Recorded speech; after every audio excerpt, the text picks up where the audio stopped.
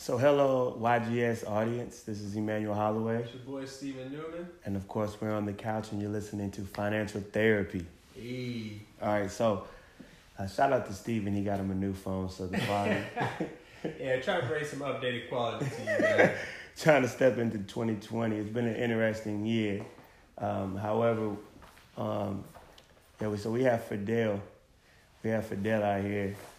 So, enjoy. We want to be comfortable as we're talking to you guys. But on the way back from getting the phone, you brought up a good topic by Jim Rohn. Shout out Jim Rohn. What was it? Shout out to Jim Rohn. What was the quote? What we talking about at the time? If you want an above average. Oh yeah, he's like I was listening to a motivation. Definitely let us know what your favorite person to listen to. Right now I've been on a Jim Rohn kick, and he was talking about if you want an above average paycheck, become an above average person. Ooh. Had to pause it. Yeah, like, wait a minute. It's like, he just slapped me in the back of the head. I was like, man. Wake up. I was speaking to him. Yeah, we wanted to have an open conversation about that. So again, reach out to us and let us know who you like to listen to, but also give us your feedback on this quote. So then our conversation carried on.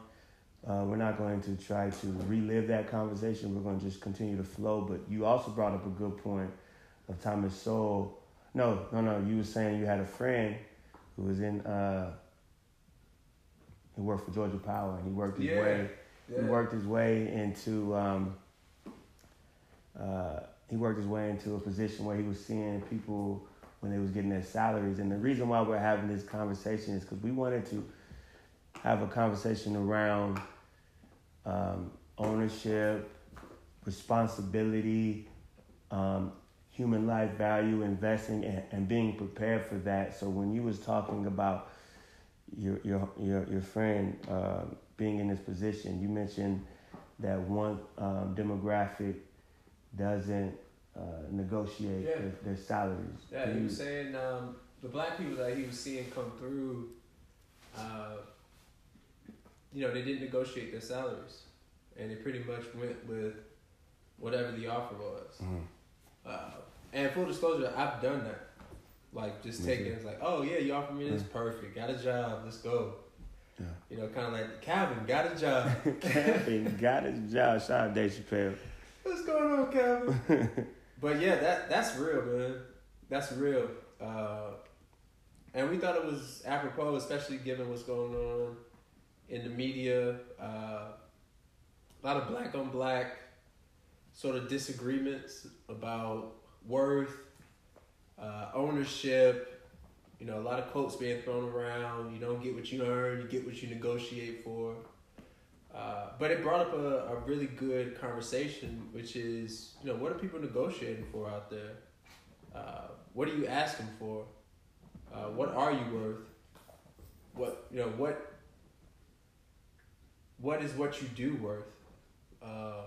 This brings up a lot of different questions. Again, this is financial therapy, so we always want to have conversations about the underlying things that we see when it comes to the manifestation of value through a paycheck or ownership or lack thereof, and what's it stemming from. Like, where's all this coming from? Everybody's weighing in on the Joe Budden and the Charlamagne the God situation, but that's higher level stuff. What about us? Everyday black people. What are you guys out there negotiating for? Are you seeing your true worth? And not, when I say worth, I don't mean like, everybody feels they're worthy or whatever. Not that type of worth. But it could be tied to that. It could be tied to your self-worth. But in your careers. In your career? Okay. Yeah, so pretty much you're saying what's your worth to the economy. Because for one thing, we talk about, it's not, our perception of us is our perception of us. What we're selling might not be the reason they're buying. So, ooh, shout out to Boosie. Yeah, shout out to Boosie. So we may feel that we're worth this, and granted, you should believe highly in yourself, but what is the market telling you? You know what I'm saying? I'm just now really stepping back into the dating world after taking a hiatus and focusing on building, what you see in front of you. And a question was brought to me about, okay, what are some of your vices? Now, my vices... This is for my number. My vices may be something to me, but then again, I have to understand what someone else is, I got to take into consideration to understand, to build that connection of what the market is telling me, the things I do in my relationship. So it's the same concept when you're working in the market. We had an opportunity to have a conversation with a particular business, and because of the pandemic, their business model was hit, and because there was no traveling abroad. Mm-hmm. So one of the things that you can consider, and if you're starting a business, what you can consider. Shout out to everybody going through that. Yeah, it was facing with adversity, because again, when we see problems, we see opportunities. So one thing that you can consider is asking the market, what are some of their problems? What are some of the things? Do a survey and get back that feedback so you can build that connection. And that will also allow you to feel and understand what your worth is. And then that will go back to what we was talking about previously when we started the episode of, if you want and desire an above average paycheck, you have to you have to become an above average person. And now that you understand what the market is telling you, you can seek out whatever information is necessary so you can bring value, and now you can be an above average person than what you previously was. Because the goal is, again, to be better than we was yesterday. And I believe that's very important when it comes to, financial therapy, because again, it costs to live. It costs to live. It costs to live. Yes, it do. It costs to live. So that's going to always be there. But one thing that is costly that we can't get back is our time, and our opportunities. So when you're reaching out and getting feedback from the economy, you get to figure out what those problems or / opportunities are, and now you get to create your market and bring value. So I think that's really dope, And I think that speaks to... Yeah, and learn from them else. Do what? Learn from... Because I definitely going through this. When you said the undersold L's. yourself. Learn from the L's. Learn from the L. Yeah. When you undersold yourself. Do. When you start collecting paychecks and you realize what you're bringing to the table, what you're doing, it's like, man, I should have asked for more. Yeah. But learn from that experience. And again, we try to bring the lessons as best we understand them, because we're going through everything we bring up to y'all. We're going through ourselves. Yeah. So this isn't preaching. This is like, bro, this is what we're dealing with. This is what we're trying to figure out. Because I'm trying to become an above average person. I'm hoping I'm an above average person. Yeah. But a lot of times you doubt, especially by yourself. You doubt. But our strategy is just, we're going to continue to push. We know the value is there, and we're going to continue to push until we bring it to fruition. We're not going to sell ourselves short. We're not going to give away our ownership. We're going to own our voices. We're going to own our audio, our content, our companies. And we're going to continue to try to bring more value than we brought the quarter before, the month before, the year before. And we've been trying to build that way. And it's been a longer grind than expected. A lot of different turns, ended up places we didn't think we'd end up, had to have fights we didn't know we'd have to have. But that comes with freedom. When you get freedom, it's time to fight. It's freedom fighters for a reason. Yeah. When it comes to freedom, when you get that freedom, the battle just begun. And again, I know we say a lot of cliches. It's not what you do, it's what you become. And as an entrepreneur, as a business owner, as a breadwinner, as a family person, as an employee or as an employer. It's not what you're doing, it's what you become.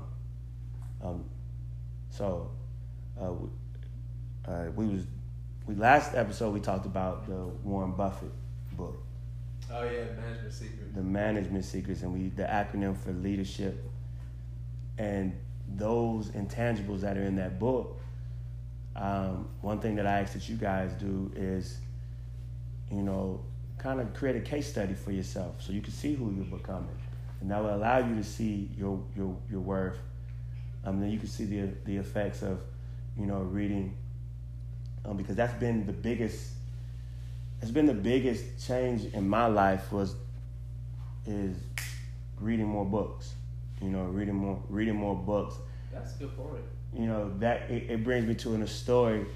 I'm going to go on record of when me and Steve first met. So we was in sales.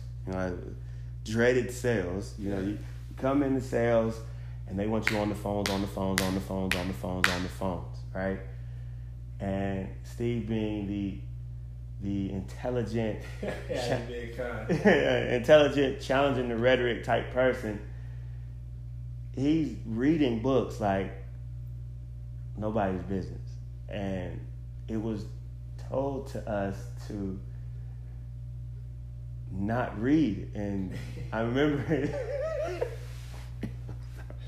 as crazy as this sound, as crazy as it may sound, and we didn't know how to take it. We did not, and we don't want to go into deep detail of who told it to us, but imagine that. Imagine being told not to read, it brings or you that you're reading too much. Yeah. So, and in context, you do have to take action. Yeah, in context, you in sales, you gotta get out there and do it. It's major and minor time. But that told us, and it speaks to, it was a fight. It was a journey. We had to be patient. We realized we needed to understand that. We understood the game we was playing, and we wasn't playing their game. We was playing the long game. And then that's when we had to sit back and be like, all right, so if we understand what they're requesting, so what can we do to become who we need to become and still be able to fulfill our responsibilities, and still survive. That's the huge fight out there, man. It's like you recognize the long game. You want to keep your ownership. All the things you hear that are great phrases, sounds good, and then bills are due every single month. And it's like, okay. And it's been tempting along this journey, like taking interviews, deciding like, man, should I jump back into the workforce? Yeah, you're right about that. It's like, what chances do you take? Am I on the right path? Am I going in the right direction? Like these are the things that we like to talk about, because to us this is the real. There's a ton of euphoria once you start the business, and then there's the day after. Yeah, then there's the day after, and we had to get to work, and it was not knowing exactly where you're going, having to fight with people who want you to be detailed when you have a vision, but you don't know every step in between. It was a lot of reading, a lot of new understanding, trying to make it make sense in your current life and our real life. So this is, when we talk about financial therapy, these are the things that we were discussing, going through, trying to figure out. And this is the part, for us, this was the rubber meeting the road. Because we were talking about entrepreneurship from the start. Jump Street. And then we actually jumped into it, and it was like, oh, okay. Yeah. You start realizing. Are we going to switch? Well, yeah, you can talk about it, but when you jump out there, it's tough, man. You start realizing, but that's, again, that goes to what you become. Like, you didn't know you had that breaststroke. You know what I'm saying? You didn't know you had that. You had to develop it while you out there. And then with all those responsibilities, the thing that, and I'll just, be a little bit more vulnerable. The thing that I had to learn was being happy within my sacrifices. Mm. You know what I'm saying? Because when you're sacrificing, your appearance is not going to look like what society thinks you should look like. It's not going to look like that. And when you care about people and you value certain people's decisions and their opinions, when they give you a level of criticism or quote unquote encouragement, it can be damaging to the past ego that you had. Yeah. The ego's a tough one. That's a good point. It's tough. So it goes to the new book that I'm reading, Men Searching for Meaning. It was the guy, he was in the Holocaust, and we may get into... Viktor Frankl? Yeah, Viktor Frankl. He said, success, like happiness, you can't pursue it, it must ensue. I believe you said it in so many words previously, and you can't understand it until you get out there. And another quote that he said, which was, I hope this encourages you, because me saying it is going to encourage myself.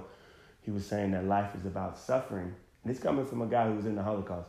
Life is about suffering, and finding that purpose is how you figure out the meaning of life.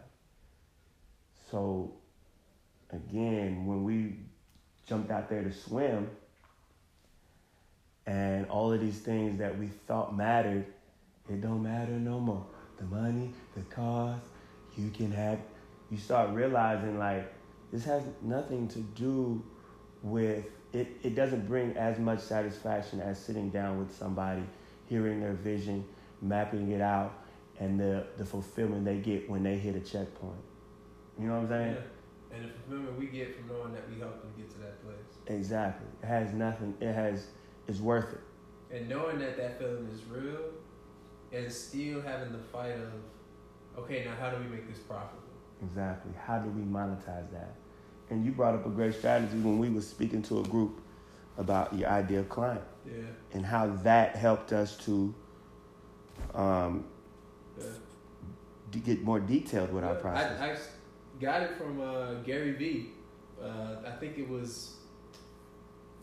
might have been Jab, Right Hook, or it was one of the books that he came out with a few years ago. And he was talking about your greatest competitive advantage is the ability to work for free.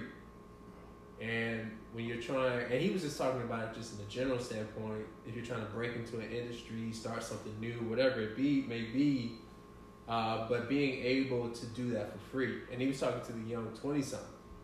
But in this new generation of digital disruption, extreme mobility, well, not now, but generally speaking, there's a lot of start-overs that probably you go through life that you didn't generations before. People aren't settling down as much, they're moving a lot more, and they're not working for companies for decades on end. They're having a lot of restarts and resets. And we were thinking, I was like, okay, what helped us get at least on the road? Again, this is just getting on the road, was finding the ideal client and doing whatever it took to bring value to that client. And in that process, we learned our process. And it's still something we fine-tune to this day.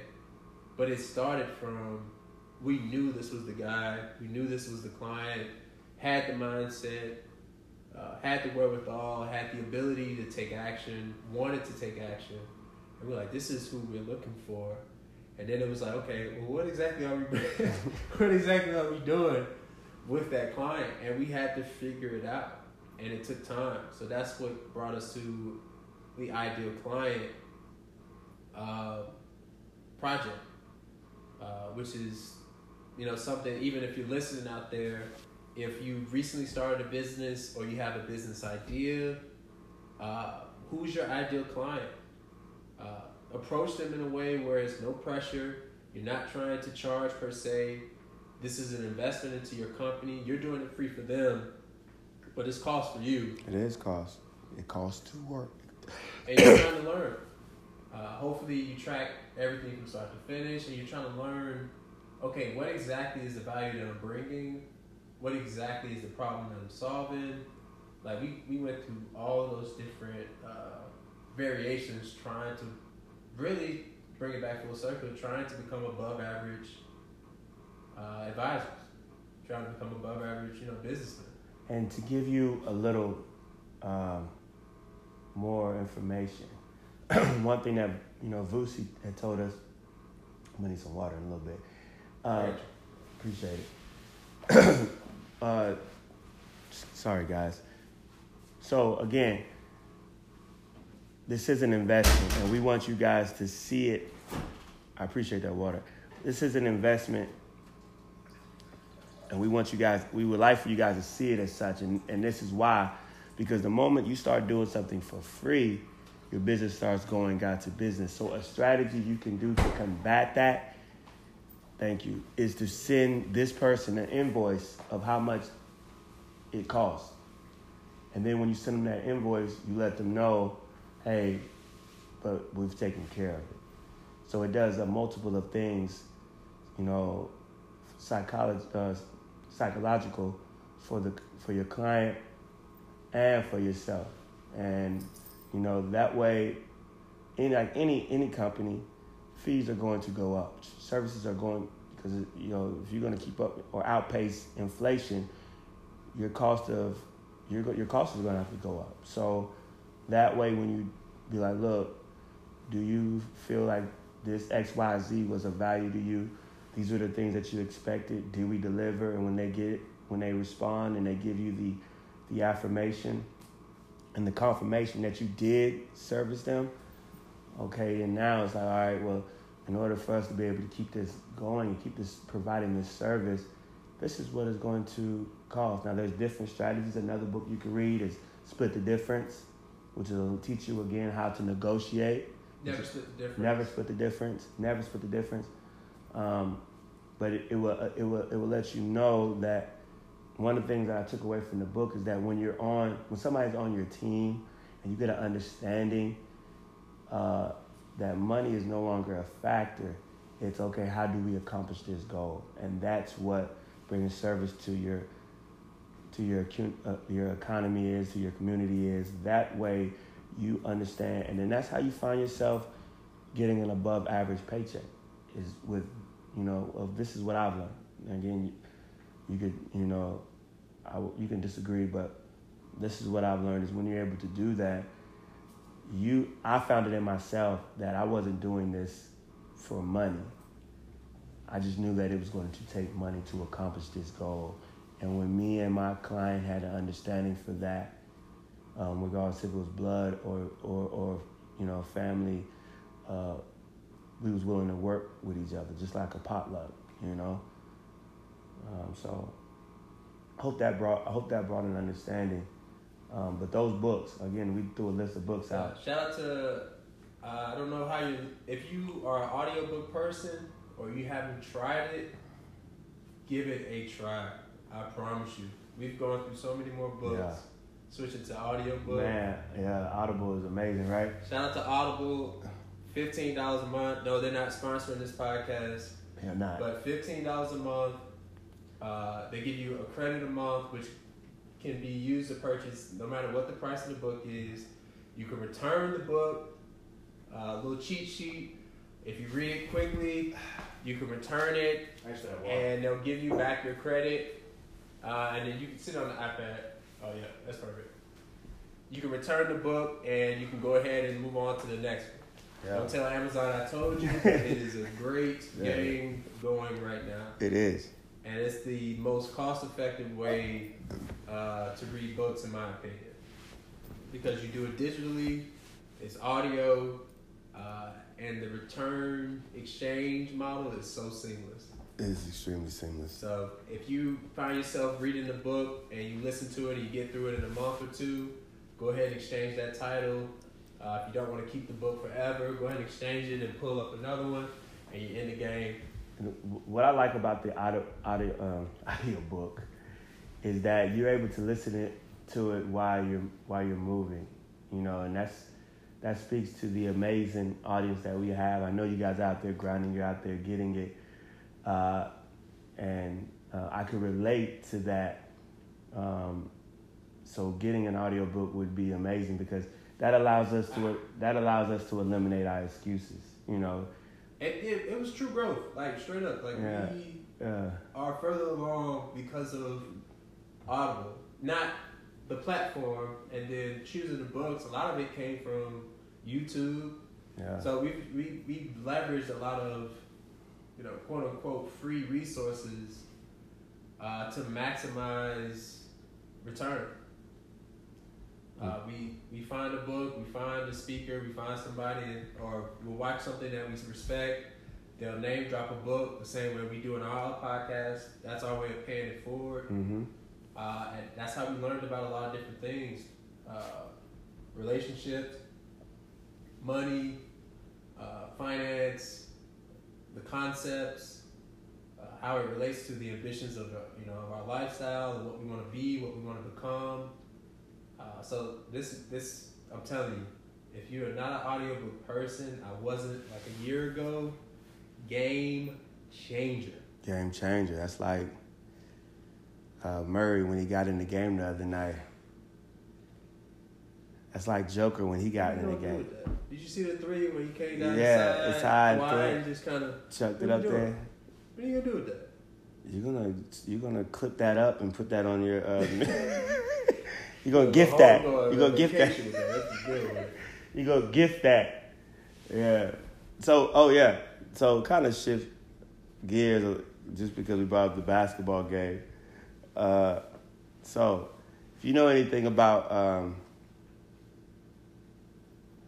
right. So the reason why we're having this conversation is because it was brought to our attention the reason public figures are paid the amount of money that they're paid. Apparently, they're bringing a service to the community, correct? And then now people want to understand what it is that's so special about them that they're getting paid all of this money. So you have the LA Clippers. If you're, been following the playoffs, I love watching the playoffs because this is a chance to really get some case studies amidst the great basketball that you get to see and the skills. You get to see the mindset of particular players and why these players were paid so much from a management standpoint. So you have the LA Clippers, who have an amazing brand, and this is because two of their players came from two different organizations who were MVP candidates the year before.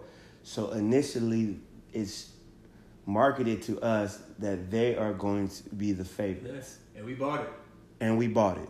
Shout out to media influence. Yeah. Everybody says they don't get influenced, but man, they keep putting it out. It do. That's why it's a billion-dollar industry, multi-billion-dollar industry, the marketing is, because it works. You can't deny it. So they lose to an organization where all the intangibles, after you look back at it, have been in place because they played with each other, they played hard, they had each other's back. Everything that in the book, Leadership, with Warren Buffett was talking about, they possess these things. And so when they played the other night, we see how money, as quick as it was, couldn't buy a championship this year. And this is why we watch sports, is because it is a great business. Live sports is amazing, and you get to see, again, why people are paid these top dollars. Now, granted, they deserve their above-average paycheck. Kawhi Leonard and Paul George. That they do. They now the test is going to be, are they going to be able to learn, because they stepped out in a new, like we did as entrepreneurs, they stepped out in a new field because this is their first season. Can they build that continuity moving forward? We're going to see. And we're going to see. We're going to see. But it is a good point. They could buy a contender, but they couldn't buy the chip. You can't. And let that be a lesson to us as business owners, as entrepreneurs, as investors, that it's okay, what type of culture have we established? Because that again, doesn't cost any money. That's a good point. That Value free. Yeah. That's a good point. Hey, that's a great point. Yeah. What culture you building out there? What culture you build? Let's go back. Be one of these, like Doc Rivers.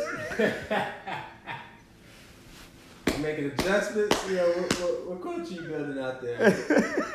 It's important. It's important, and that takes time and energy, and it's easy to be distracted because it is marketed to us to go out there and find whatever is superficial. And we go back to another conversation that we had about Cardi B. Oh yeah. Sorry to hear that about personal. That is not. We don't know what's going on there. We wish them well. There's children involved. You know, we hope it's all amicable and they, you know, come to it. You know, whatever that's supposed to be, I hope they come to it peacefully. But it does. We were just talking about it from the standpoint of men and women, and what's going on with relationships in today's age, and how financial therapy or how finance is playing a role in that, whether it be the traditional sense of what roles male and women are traditionally have played, and how does that compare to where we are in reality in 2020, in a world where women are, you know, not just as educated as men, more educated, earning more and more money as, you know, as time has gone on, and what that's done to the roles that men and women have played traditionally. So it's again, no comments here. Don't come for us, please. But it's just something that we pay attention to, because again, financial therapy is all about the underlying emotions, conversations, feelings, themes that are shaping our financial behavior. One thing we notice out there, luxury vehicles, which was traditionally has been a black man's game, has become the black woman's game. So they statistically are starting, you know, they're buying them up. You know, so what's that about? Home ownership. This is real stuff though. Home ownership. Oh, trust me, I know. Home ownership is, you know what I mean? I had, if I may. Yeah, go ahead. If I may give an example. So, I went on a date a while back, and I was laughed at. You know, I laughed too, but there was some truth behind every joke for having a paid off 2010 Buick. Shout out. That I worked hard for from nothing. You know what I'm saying? I worked hard, so without understanding the history or the story behind it, I was compared to this beautiful woman who has her career, and she has 2 cars, luxury vehicles. One was, you know, an Audi. We're no longer dating. It was one date. I wish her the best, but she has an Audi, and it's clean. Like, that thing was clean. And then she has a Range Rover. So one of the 2 were paid off.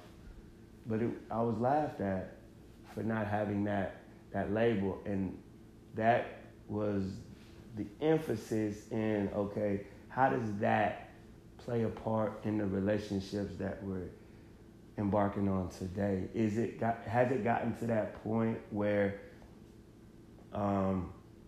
the amount, the tag and the manifestation of money allows us to distinguish ourselves from building that culture that's necessary? That's a good. I don't know. It may be a deeper conversation of what we consider to be the monikers of success. Car ownership, home ownership, the bigger the better, the fancier the better. It's seen as evidence of what you make or what you potentially make, which is evidence of what you can spend or potentially spend. But it doesn't yield to the long-term honestly, when we talk black wealth, you hear it all the time in the conversation. But when we look at the spending habits, they aren't matching our ambitions for wealth. The spending habits are showing a completely different story. So I don't know. It's like telling two stories. You see a lot of black wealth, a lot of black excellence. To me, I think excellence is excellence. Doesn't need a qualifier. But you see a lot of these different things that are out there, and then you check. We're still on path for zero net worth as African Americans. But that's what's it goes back to my point. That is what's marketed to. It is, but at some point you have to actually go out and buy it and take responsibility, which goes back to our point again. And be careful out there. I know one thing that I did when I was making good money, but I wasn't happy. I was buying a lot of stuff. You kept it simple, right? I was buying a lot of stuff. Man. I was clean though. He was clean. Purple label clean. I was clean, but I wasn't wealthy. Yeah. So it was the conundrum that I was facing, and honestly, the conundrum I still face is enough money to look rich and enough money to build wealth, but not enough money to do both. So it's a weird space that I think doesn't get enough attention, because a lot of times the black communities, we always get preached at about how poor we are, and those who aren't well off in our demographic, they are poor. Don't get me wrong, but the bulk of us are quote unquote middle class. Now you can poke holes in what that even means, but let's just leave it at face value. And if that is true, and most of us are middle class, that means we do have income and we do have disposable income.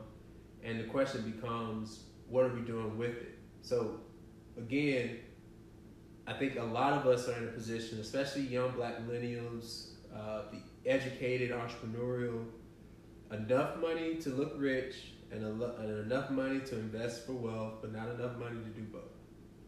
And choosing one way or the other has huge implications. For my young 20s, I chose a lot of looking rich. And I didn't choose enough of investing for wealth. And 10 years later, you will notice the difference, because all the stuff you own, it will be old. I don't care how fly it looks now. It will be old. You will be over it. You will have moved on. And the investments may continue to pay dividends. I got paid some dividends the other day. But it's still, you said what? I got some dividends the other day. Hey, shut up. Yeah, so it's not nothing crazy. It's nothing to look rich. I'm gonna tell you that. But it is a good feeling. You know what I'm saying? But yeah. Nah, stop. Yeah. So stop being unreasonable, ladies. The only reason why I brought up those stories of the public figures is because they get paid to be public figures, and that allows us to not criticize. We don't want to criticize them, because I was a public figure before as a basketball player, and my name was in the paper for things that I did right, things I did wrong. You got to be the judge for that, and I'm fine with that.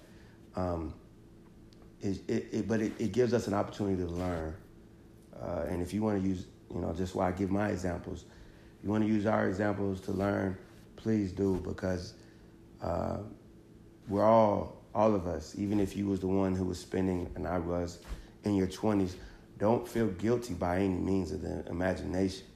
You know what I'm saying? Take it for what it was worth, and learn from it, and own it. Own that, and that becomes your story. That becomes, because nobody has a story like yours, and now you can utilize it. I just, in my opinion, believe that now that we understand it, let's eliminate all the excuses. You know what I'm saying? Let's eliminate all the excuses of I'm too busy, I can't read. Let's eliminate the excuses of the color of my skin is why I'm not able to take a leap further. Let me eliminate all the excuses of I'm a single man and I can't find me a beautiful woman. Like let's eliminate the excuses of I'm a professional athlete and they look at me like I don't know anything. Let's eliminate the excuses of I'm a musician and I'm a rapper and I'm in a field where superficial music is automated. Like that's just what it is. Let's eliminate those excuses and let's own up to our truths. And when we own up to our truths, then that allows us to own up to manifestation of home ownership, of cars, because now we've owned our thoughts, we owned our mind, we owned our time. And when you own those things, you're a lot more cognizant and aware of what you do with those things. And then now your value starts going up because you're not about to give it away to somebody who doesn't deserve it. I'm not going to go on another date with a woman who feels like the label on her clothes or the symbol on the car is more important than, or do you have a vision and do you have a goal? And have you been working on that today? Have you thought about your vision today? You know what I'm saying? Because I value my time.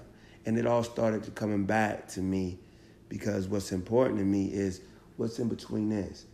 And because of what's in between this is what's going to allow you to be above average, and you're going to eliminate spending time with people who are not going to value that. And then that goes to wherever we're headed, not everybody can go. You know what I'm saying?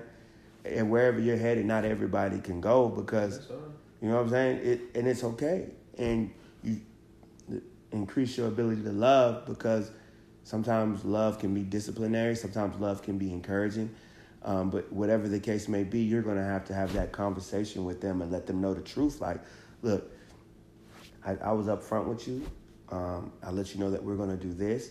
Now this is where we're going.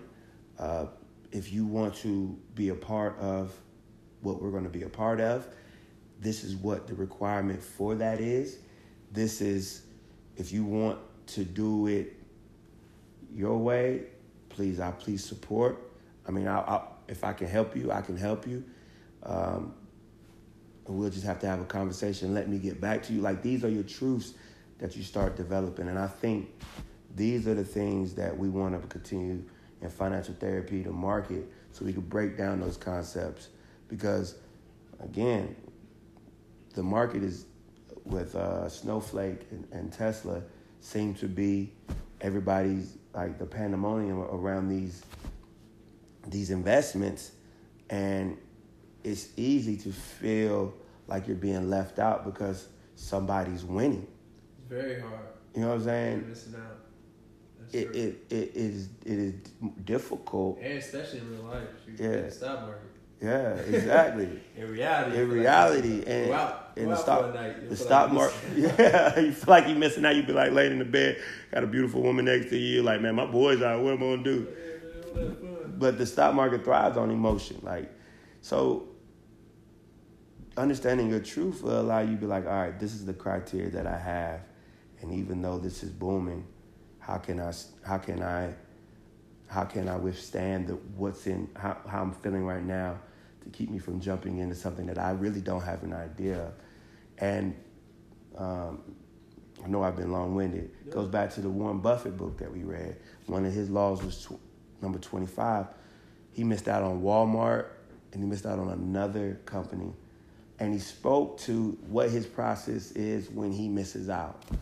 And I thought it was very liberating and understanding, like, that somebody with that much money can admit. And he talks about publicly admitting when you're wrong. I was wrong about the Clippers, so if you're listening. I'm sorry, say it again. I was wrong about the Clippers.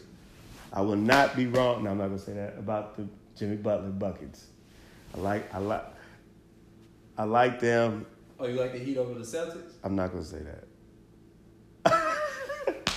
I'm not gonna say that. I think the Celtics is a better team, talent-wise, and I was really impressed with that game. I can't call it, but anyway, I think it speaks a lot to what Warren Buffett was saying of how he developed this process of admitting when you're wrong and being able to go back and understand, how did you miss that, and being okay with missing particular things and understanding your truth which allows you to be an above average person, because it's easy. We can define what an above average is, and you can define it for yourself, or what an above average person is.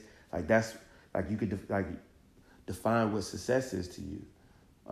If success is having 2 cars, then rightly deserved, you're successful. I mean, who am I to take away your truths?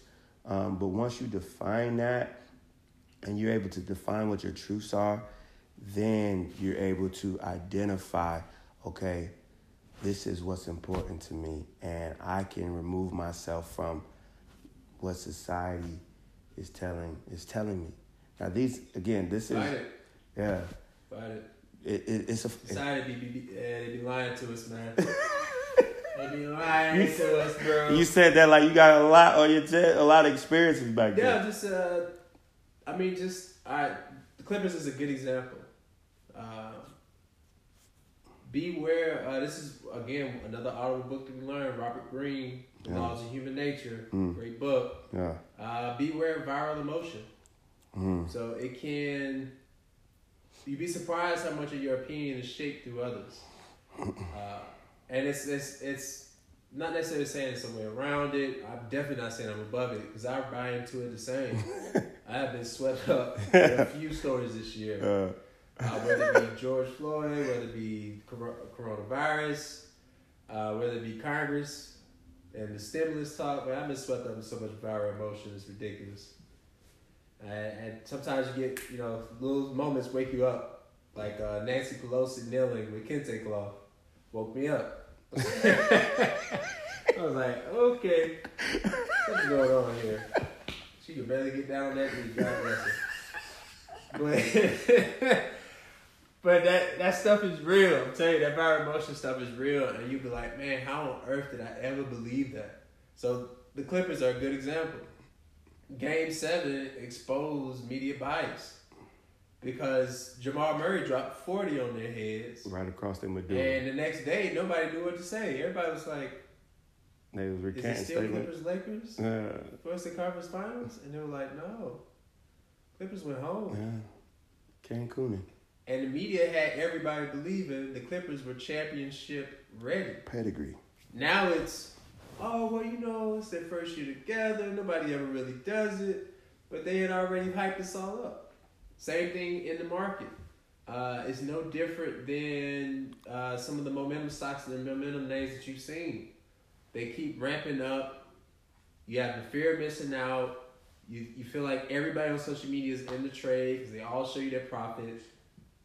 And now you're jumping in. You don't know why you own it. You just want to own it. And you get on the tail end. And their 30% gain out as a profit turned into your 30% loss because you came in late and you bought the hype. And you don't even know why you own it. So I'm just saying that to say that's not just the stock market. That's not just with finances. That's an emotional human trait. And again, financial therapy is all about what shapes our financial behavior. So these are just things just be aware of because they pop up everywhere. They pop up in your sports. They pop up in your employment, your business, your investing, your market investing, stock. It doesn't matter. Be careful. Because what makes this world? Good question. Relationships. People. Situation. What makes, go back to the book, Robert Greene book, Mastery. He said, what allowed humans to go through that, whatever you believe of how we came to be as humans, what separated us was our conscious mind to develop and endure some of the instinctive animals that would really should be more superior in nature. But because we had the ability to think, it allowed us to be successful. So the relationships back to our, I don't want to, at the extent and the extent of being redundant, when you read books of, self-worth and it would allow you to understand how to have relationships, which will again boost your value and allow you to become an above average person. Not better than anybody. We're not saying that. We're not saying we're better than anybody, because that is actually counterproductive. But it's not even being better. It's like, it is being better. It's being better than you. You were the day before. Exactly. The day before. It sounds corny. But it's real. But it's real. Because everybody out here wants to get paid. We want to make more money. You want to make more money. You want to bring more value. You want to put more smiles on your customers or clients or employers or employees. Everybody wants to be in a situation where not only they're happy, but the people around them are. And for us, as we think about it, reflect on our own lives and what we're trying to do, we like to have these conversations to kind of say, here's where we are right now. Here are the crossroads that we see. We see a lot of our emotion out there. We see a lot of, I don't want to call it victimhood, because I don't want to make light of the things that people are going through. But anytime you get to a place where you feel like the power is outside of you, stop. Yeah, greater is he that's in me than he that's in the world. It's said for a reason. And let's understand, we do want to understand reality. Another reason why we're doing this is because we do research. We do research of what to prove. If you would listen to our early interviews, we do research on what to predict the environment is going to be like, what the economy is going to be like. But again, we understand we're not able to do that, to a factual. All we can do is get a plan and then improvise. Get a plan and make adjustments, because Improve our reaction. Exactly. And we can also track our emotions and learn from our relationships and our experiences, so we can, start. This is why I believe we have emotions, is so they can be the signs of what to come, because that's our instincts. This is when we understand emotion, these are the instincts. So imagine us driving on a road. You and I are going to Florida, right? We're going to Miami. In my yayo. Every day I'm hustling. And we see the sign for after we get on 285, it's going to take us all the way, wrap us around to 75. We start seeing 75. It's like, okay, you need to start merging to the right to get to 75 so you could go to Miami. If we do not listen to what that sign is saying, we're going to find ourselves wrapping right back around. Like, didn't I just say that? Yeah, you did. Yeah, you did. Now you back over here at Cumberland. Welcome back. Welcome back. Or we could see that sign of what our emotions are and lean into it and ask ourselves, why are we feeling like this? Why are we feeling anxious? Why are we feeling apprehensive? Why are we doing this? Is it because I'm scared? Is it because I'm fearful? Is it because of the feel of inadequacy? Or when was a time in a moment when I was inadequate? And then what happened? Okay, then how did I feel after that? Oh, I was really disappointed because I missed an opportunity. And again, once you miss an opportunity, we can't get that back. So then let's lean into that and document that and keep moving forward. And that goes into other strategies that we'll talk about later of how, I think we might have talked about it, but I think that plays a huge part, and I know it plays a huge part into understanding how can we do that so we can be better in investing. How can we increase our human life value by doing these tactics and these strategies? Because, it's easy. It is easy to have an excuse and fall acceptable. What is the word? When you fall victim to what is going on. Yes, acceptable. You fall acceptable to what society is telling you. It's easy to do that. Yeah, think it through. Figure out how much do you actually care. Do you really care that much? And if you do, figure out what are you gonna do about it. Exactly. But the indecision, trust me, that'll kill you even more. I'll tell you that. And then you can ask, is it hurting your bottom line? Like from a business, we talked about being the CEO of your business. And the number one thing as a business is to understand, are you bringing profits in? And so how can... Black people, let's stop sharing in pain and not sharing in the upside. Exactly. We're not sharing in the joy. And vice versa. Sometimes we only talk about the wins. And we don't talk about the L's. And we don't talk about the L's. And we pretty much what we're saying is... Full circle. Like, be vulnerable. Be talk vulnerable. About it all. Even though it feels like everybody's winning except you, look at the statistics. We're all in the same boat for the most part. So that's been human existence since the beginning of time. We're typically all searching for the same things. We have different cultural beliefs. We have different makeup, different genders, different ideologies. But the end goal is typically been the same.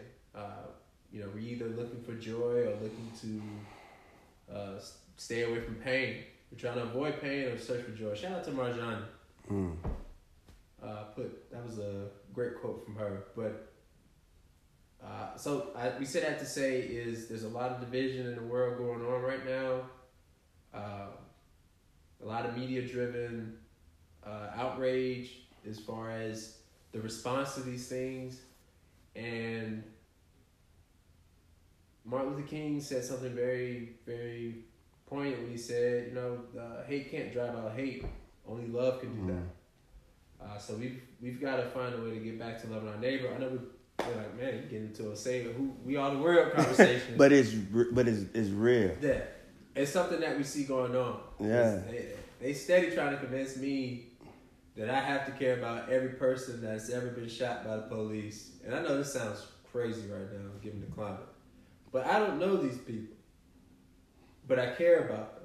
And I care about their families and what happened to them. But I've been made to highlight that. But what about the other side? What about all of the deaths and the losses of life to people that look just like them? Am I to care the same way? Am I not to care as much? Do I need the media to signal when to care and when not to care? Be careful with that viral emotion, man. It'll take you some places, and it may not take you to where you're trying to go. Exactly, and to piggyback off that great point of hate can't drive out hate, only love can. When you love, when you truly love, you seek to understand what the other side is telling you, not to gain an advantage, even though it is advantageous to moving forward, but everybody wants to feel understood, and you understand that they want to feel understood. So one of the steps that I took was reading a book about, what was it, my man's name? Finding the Meaning, A Man's Search for Meaning. Frank. Viktor Frankl. Viktor Frankl. One of the reasons for reading that book was, here's this man who's a Jew, all right? He's Jewish, and he goes through the Holocaust. And I'm finding the similarities of the Jewish.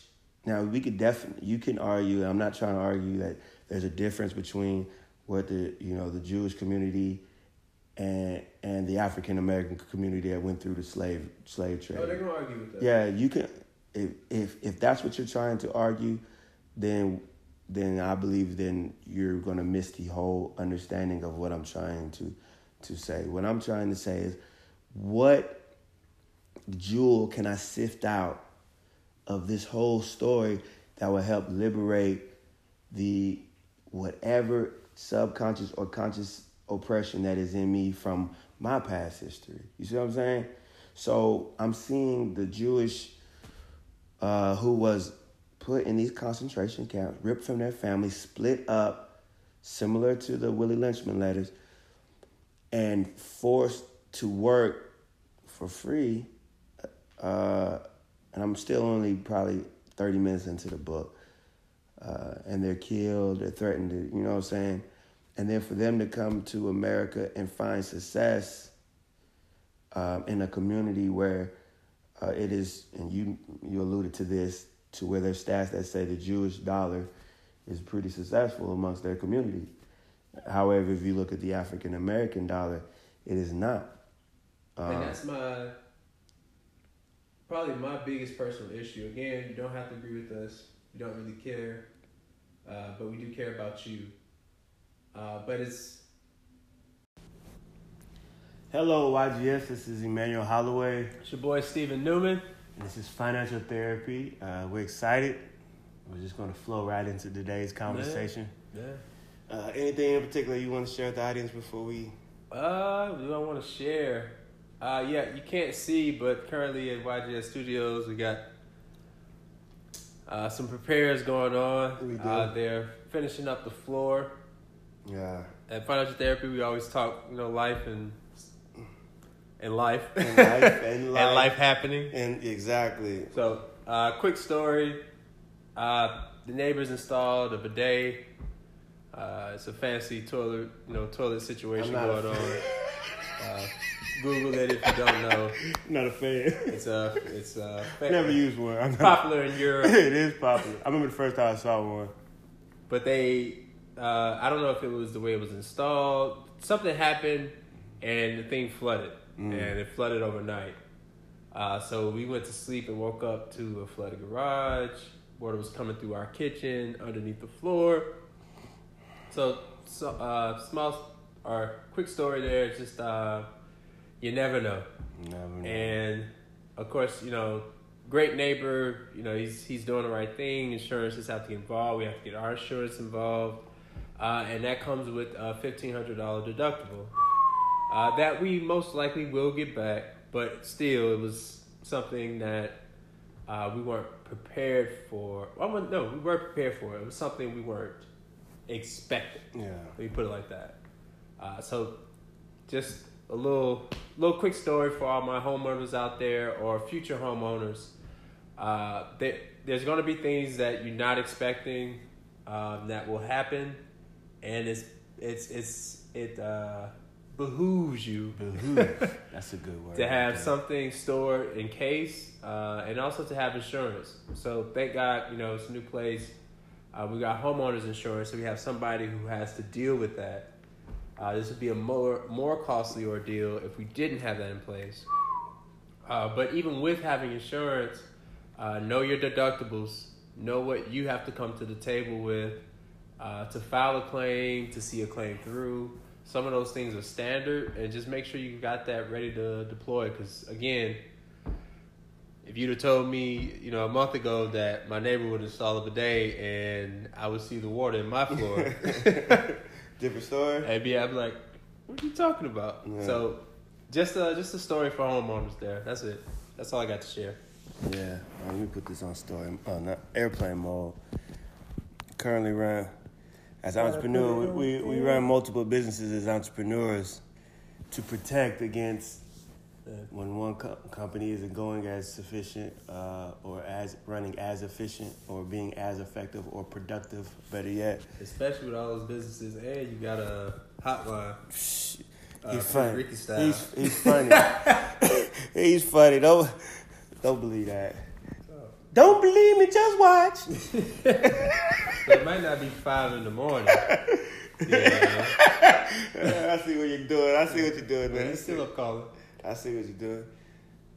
That was a good song though. Back in Ricky.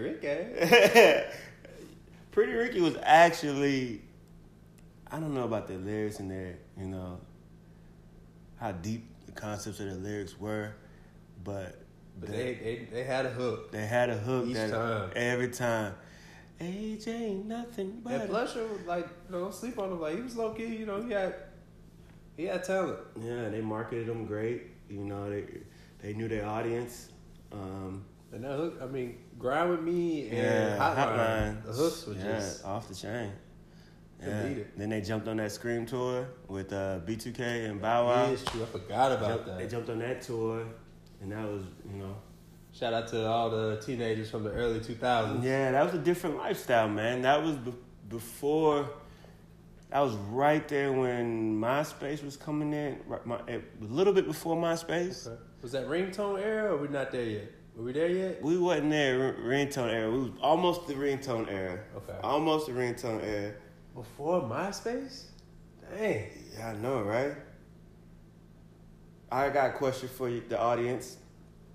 I got a question for the audience. What was your first ringtone? What was your first ringtone? I believe mine was T.I. and Dro. My girl got a girlfriend. My girl got a girlfriend. Chevy Blue like Whirlwind. Passing by flying from Jersey. Dang, Joe. Shout out, Joe. I had Joe. Shoulder Lean. I did have Shoulder Lean, but I don't think that was my first one. I remember my first ringtone for a lady. Was Oh, okay. my first love. Oh, that's Jay. Vaughn and Kiki, I think it's Kiki on that. My only. This guy. Soon as that thing hit, you was like, oh yeah, shit. That's how you do it. You had it. That's what he had it. Yeah, babe, how you do? Oh yeah, me, I'm just chilling. I choose you, babe. This guy, of course you did. Yeah, My first love. My first love, man. It was a cracker, man. I forgot what the other question I was gonna ask, but I feel bad. Oh yeah, you got my first love. My girl got it. All right, and then the next one was, all right, do you remember the other 7 people in your top 8? Because I know Tom was in there. Tom was probably in your top 8. Shout out to Tom, man. Well, of course he's doing well. Yeah, he's doing great. Hope he's doing well. I don't remember the other 7 people. I know one for sure because we were dating at the time. She had to be in there. God, yeah, man. That was the first probably social media based slip up. What do you mean by that? Because that was for me. I don't know. Let me speak for myself. But for me, that was the first time thinking about a social ramification being just as bad as an in-person ramification. Like, that was the first time where they were the same, and honestly, where it eclipsed real life. Because no matter what you and your girlfriend, teenage, whatever y'all beefing at the time, she better be on that top 8. Soon as you, but it's not a real thing. You know what I'm saying? It's not an actual real thing. Of course, she's my top 8. Yeah. Hello. You know what I'm saying?